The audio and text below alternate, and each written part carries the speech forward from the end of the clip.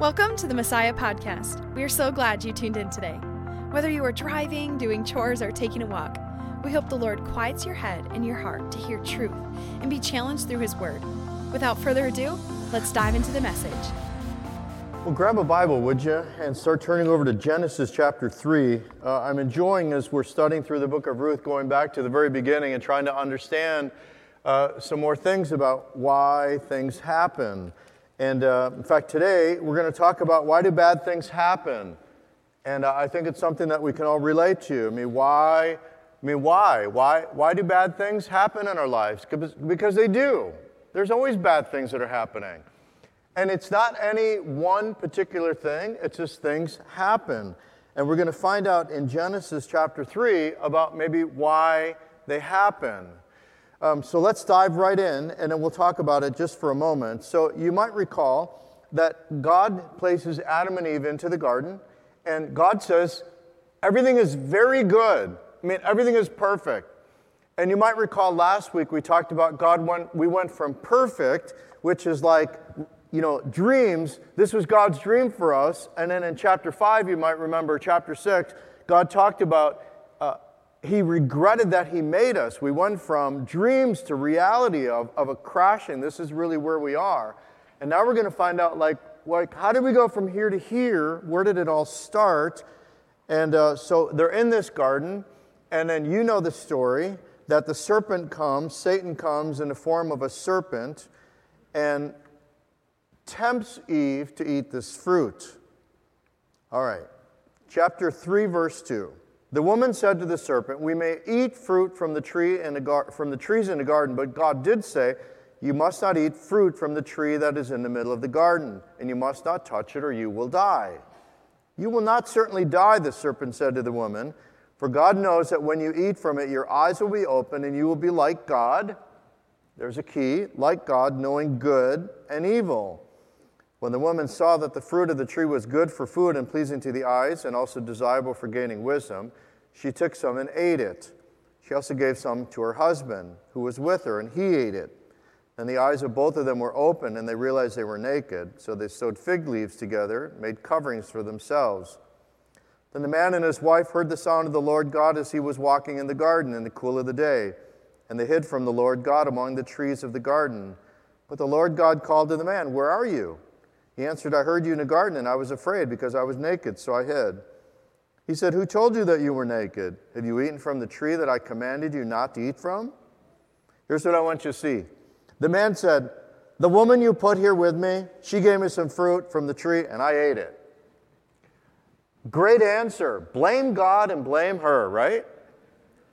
Bad things happen. And you notice that we're always quick to point the blame. We're always quick to point the finger at somebody. Somebody's got to be to blame for this. Instead of Adam looking at himself and say, "This was my choice. I was disobedient. This was my choice." He throws God under the bus, throws his wife under the bus, and you can imagine how things went after that for Adam. Probably not very well that night. It just didn't go well when he had to face his wife. So it's so easy. When we think about why do bad things happen, God tells us that things are going to rust. God tells us that people do things for greed. People do things because they're selfish. God tells us that people do things because they want to be like God, and they want to decide what's right and what's wrong for them, and they don't want anybody else judging them on what they want to do and why they want to do things. God tells us all throughout the Bible that we're going to have issues, we're going to have problems, we're going to have sickness, we're going to have death, we're going to have cancer, our bodies are going to decay, they're going to die. Things are going to happen. And isn't it interesting that when bad things happen, who do we oftentimes blame? Absolutely. Thank you, Greg. It's really good to have you back, Greg. Greg was in a really bad car accident 7 weeks ago. 7, right? And good to have you back. It's just amazing to have you back and healthy. Praise God. Amen. Okay, so back to...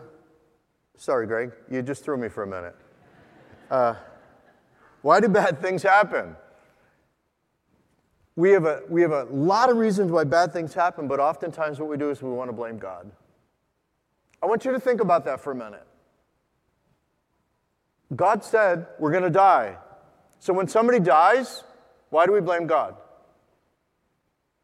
When bad things happen, why do we blame God?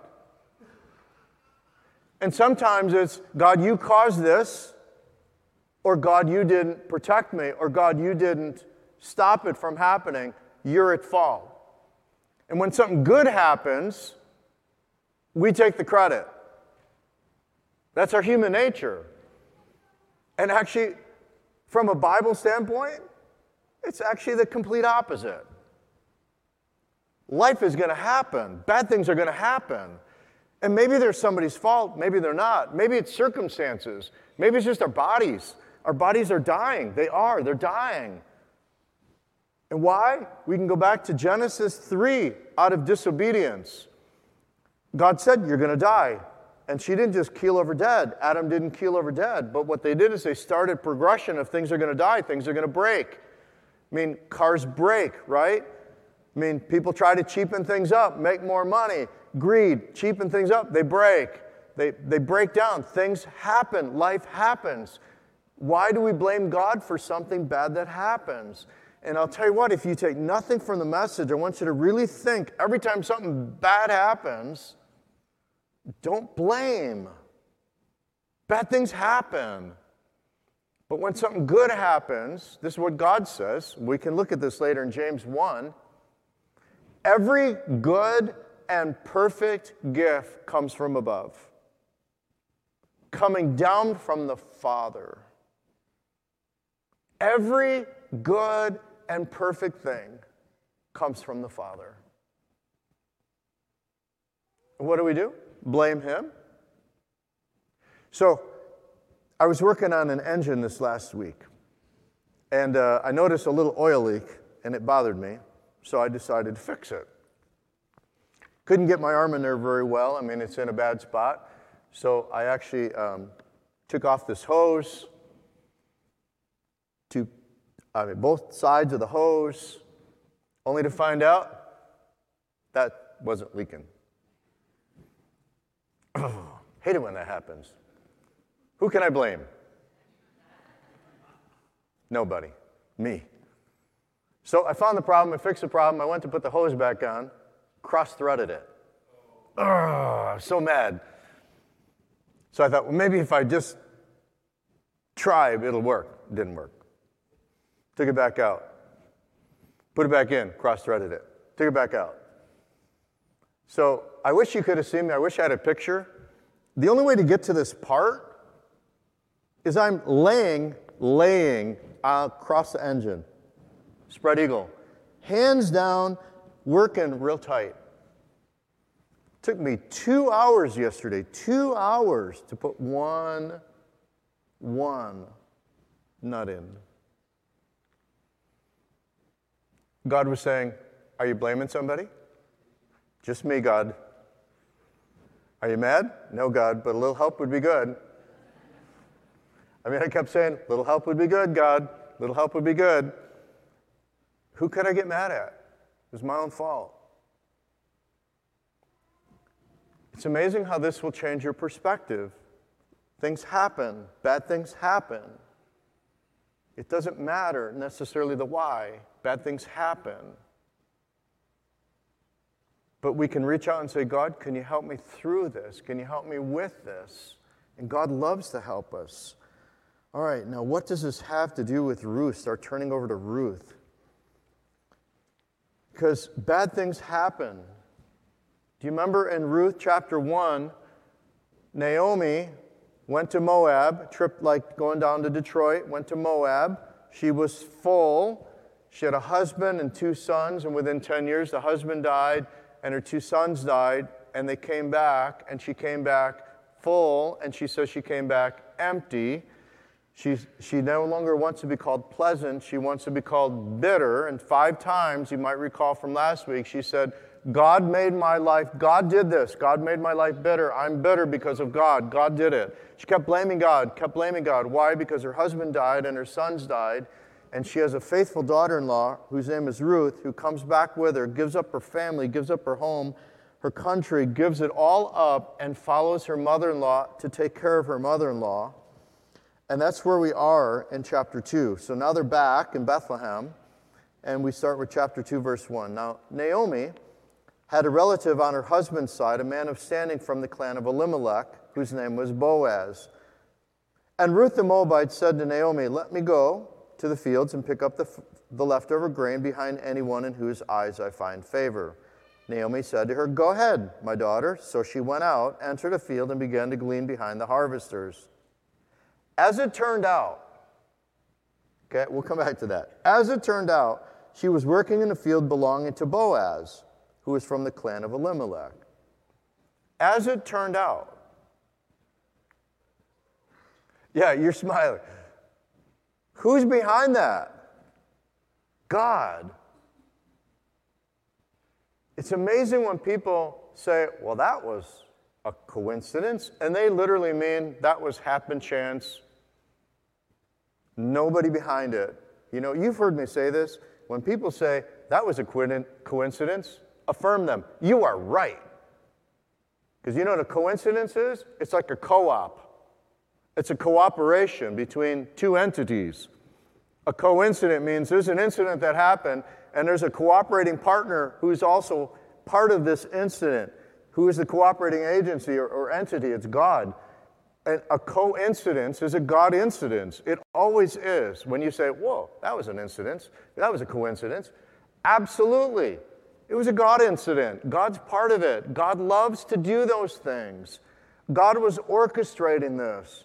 When they came back, God was taking care of Ruth because God knew that Ruth and Boaz, I'm spoiling it, but they're going to get married someday.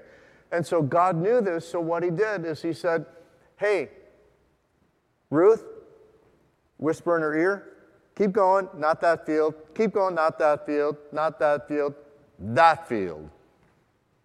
And as it turned out, it was Boaz. And God smiles because he's like, yes. It's the right field. Okay, so she's in Boaz's field. Just then, Boaz arrived from Bethlehem and greeted the harvesters. The Lord be with you. Do you think that was by chance that he just arrived when Ruth arrived? No. See, isn't it amazing in life? If you're not looking for God, you're going to miss him. If you're not watching for a God incident, you're going to miss God working. Because every good and perfect gift comes from the Father above. And God loves to orchestrate things. He loves to be the coincident. He loves to do things. And what we're doing is you don't see God mentioned anywhere here, but yet we know that God is behind all of this. So then Boaz says, the Lord bless you. They answered, just then Boaz arrived from Bethlehem and greeted the harvesters. The Lord be with you. The Lord bless you, they answered. Boaz asked the overseer of his harvesters, who does that young woman belong to? Overseer replied, she is the Moabite who came back from Moab with Naomi. She said, please let me glean and gather among the sheaves behind the harvester. She came into the field and has remained here from morning till now, except for a short rest in a shelter. So Boaz said to Ruth, my daughter, listen to me. Don't go and glean in another field, and don't go from here. Stay here with the women who work for me. Watch the field where the men are harvesting, and follow along after the women. I've told the men not to lay a hand on you, and whenever you are thirsty, go and get a drink from the water jars the men have filled. Here's what I want you to really pull out. This is applicable to our daily life. When given the opportunity, always do something good. Always. You and I are provided opportunities, and when we don't realize it, by God. God gives us an opportunity to make a difference, to do something nice for someone, to love someone. Remember, God is on mission to reach the world. God is on mission to save the world. And he does it through us. He does it in our daily lives. And it doesn't start with a gospel presentation. It starts with an act of love. It starts with an act of kindness. It starts with an act of mercy or an act of grace or an act of love or an act of kindness. It always starts very simple. God provides an opportunity, and you have a choice. Do I take it? Do I do something? Do I do something good? Or do I just ignore it? I mean, Boaz could have said, hey, Ruth, nice to have you today. Done. Remember, she was picking up the scraps and the leftovers is what she was doing. Was she helping him in his business? Absolutely not. Not one bit. She had no value to Boaz.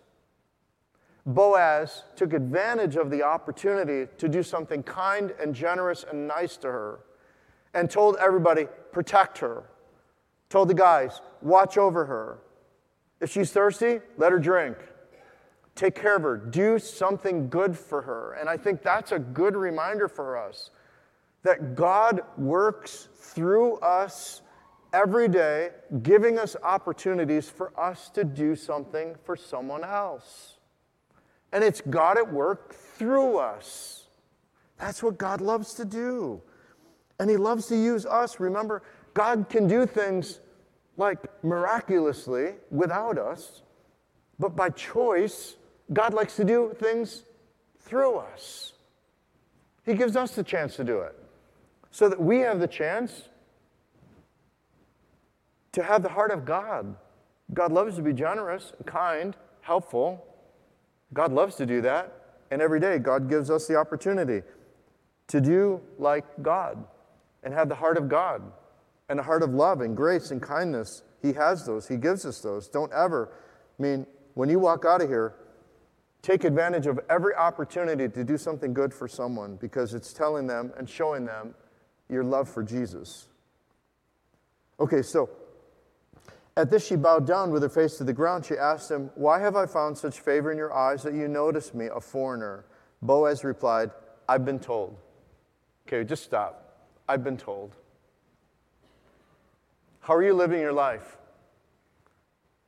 Is there enough about your life to even convict you of being a believer in Christ? And I don't mean that in a condescending way. Is there enough evidence in your life that somebody could look at your life and say, beyond the shadow of a doubt, that person is a follower of Jesus? I know by the way they act, by the way they talk, by the way they're kind, by the way they're generous. I can see in their life, the way they live their life, by all means, they are a follower of Jesus Christ. Because that's the kind of behavior that somebody says, wow, I was told, or I heard, or I knew, or I saw. That should be a mark of every believer in Christ. Remember that song? They will know we are Christians by our what? Our love. Not by our words, by our love. That everybody should know that we're a follower of Christ by the way that we live our lives. And Boaz was told, what was he told? I've been told about all what you have done for your mother-in-law since the death of your husband, how you left your father and mother and your homeland and came to live with a people you did not know before. What a testimony of her life. May the Lord repay you for what you have done.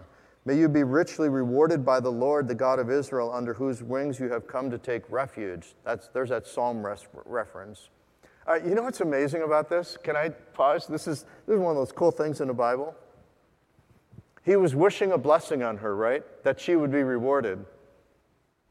He had no idea that God would use him to be that person in her life. Remember, he's going to marry her. Boaz is soon to be given the opportunity to love her the way that he's giving a blessing to her. See, that's where I guess what I'm encouraging you, that oftentimes God wants to use us not just to bless someone, but to actually be a blessing in their life. And Boaz was wishing God blessing for God to bless her, and God must have smiled and said, okay, I'll answer that prayer. You're going to be the one that does it.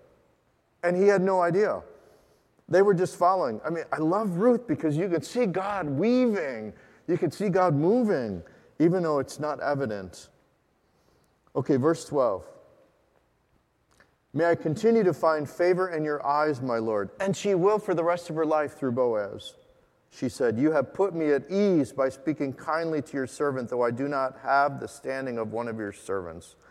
At mealtime, Boaz said to her, come over here, have some bread and dip it in the wine vinegar. Once again, he had an opportunity to do something good for her. He fed her. That was incredible. He fed her. When she sat down with the harvesters, he offered her some roasted grain. She ate all she wanted. In other words, another opportunity to do good. And she had some left over. As she got up to glean, Boaz gave orders to his men, let her gather among the sheaves and don't reprimand her. Even pull out some socks for her from the bundles and leave them for her to pick up and don't rebuke her. Again, another opportunity for him to be generous, to take from his and give to her. Amazing. So Ruth gleaned in the field until evening. Then she threshed the barley she had gathered, and it amounted to about an ephah, about 30 pounds. She carried it back to town, and her mother-in-law saw how much she had gathered. Ruth also brought out and gave her what she had left over, and she had eaten enough. Her mother-in-law asked her, where did you glean today? Where did you work? Blessed be the man who took notice of you. Then Ruth told her mother-in-law about the one at whose place she had been working. The name of the man I worked with today was Boaz, she said. All right, now we're about to see another divine moment. The Lord bless him, Naomi said to her daughter-in-law. He has not stopped showing his kindness to the living and the dead, she added. That man is our close relative. He's one of our guardian redeemers. Okay, do you remember last week? We start out with a dream, then we crash, this is reality, and then redemption. This is God in the process of redemption. That's where we are, all of us. That God created us perfect. We're sinners, crashed. Doesn't matter how bad we crashed, doesn't matter where we've been, it doesn't matter how bad our life was. God is in the daily process of redeeming us, winning us back. That's what redeeming means.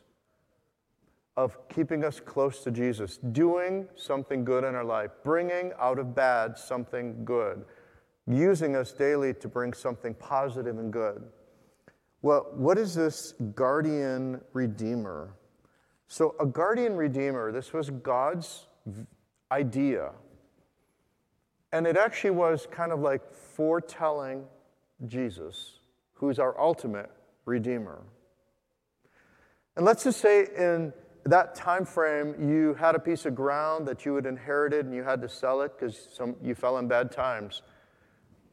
And you sold it. A guardian redeemer could come in and purchase it to get it back to you. They had the right, so that if a guardian redeemer came up to the new owner and said, I'm the guardian redeemer of the person who is destitute, I want to buy your land, he had to sell it back to him. Had to, by law, because he was a guardian redeemer.